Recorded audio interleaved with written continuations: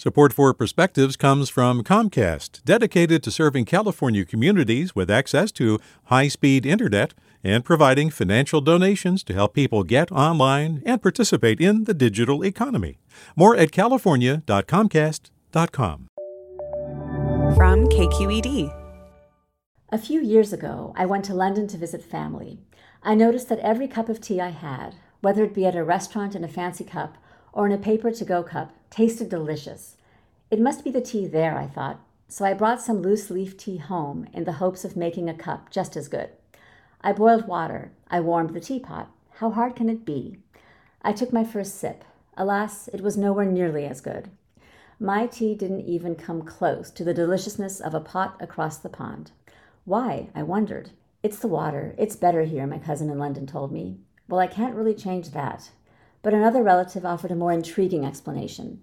She said the tea in London tasted better to me because I was on vacation when I drank it. This seems surprising that being on a relaxing trip can actually have an impact on taste. I thought of other times when I attempted to replicate something at home. When I was visiting my aunt in Virginia, she made me a fabulous Pakistani-style chicken curry.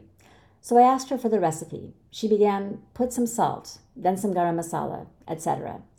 I knew the definition of some has a wide range since she never measures anything, so I gave her a measuring spoon and asked her to show me exactly how much. Next, she said, add some grated nutmeg. Again, with that word some. I showed her a pot of nutmeg and asked again, how much? Half, she said. Armed with these precise measurements, I couldn't wait to make this dish when I got home. The curry turned out fine, but it just didn't taste the way hers did. So maybe it's true that something intangible has an impact on taste, not just a setting, but a feeling one has when being taken care of, being nurtured by my aunt's hand and nurtured in her home, a feeling that filters down to the flavor. Maybe it's about really enjoying the experience versus making a plan to bring it home. How did the chicken curry turn out? My aunt asked eagerly. I told her I'll just have to come to Virginia and eat it at her house again.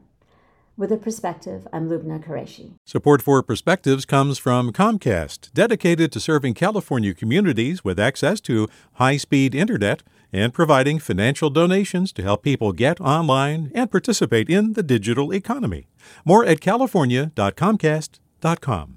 Hey, John Favreau here. There's no shortage of political takes in 2024, but quantity doesn't cut it. We need a better conversation about the latest, biggest election of our lives. On Pod Save America, me and my co-hosts cut through the noise to help you figure out what matters and how you can help. Every Tuesday, Wednesday, and Friday, Pod Save America is breaking down the political news that makes us laugh, cry, and snap our laptops in half. Expensive year for laptops. Make sure to check out new episodes of Pod Save America on your favorite podcast platform or our YouTube channel now.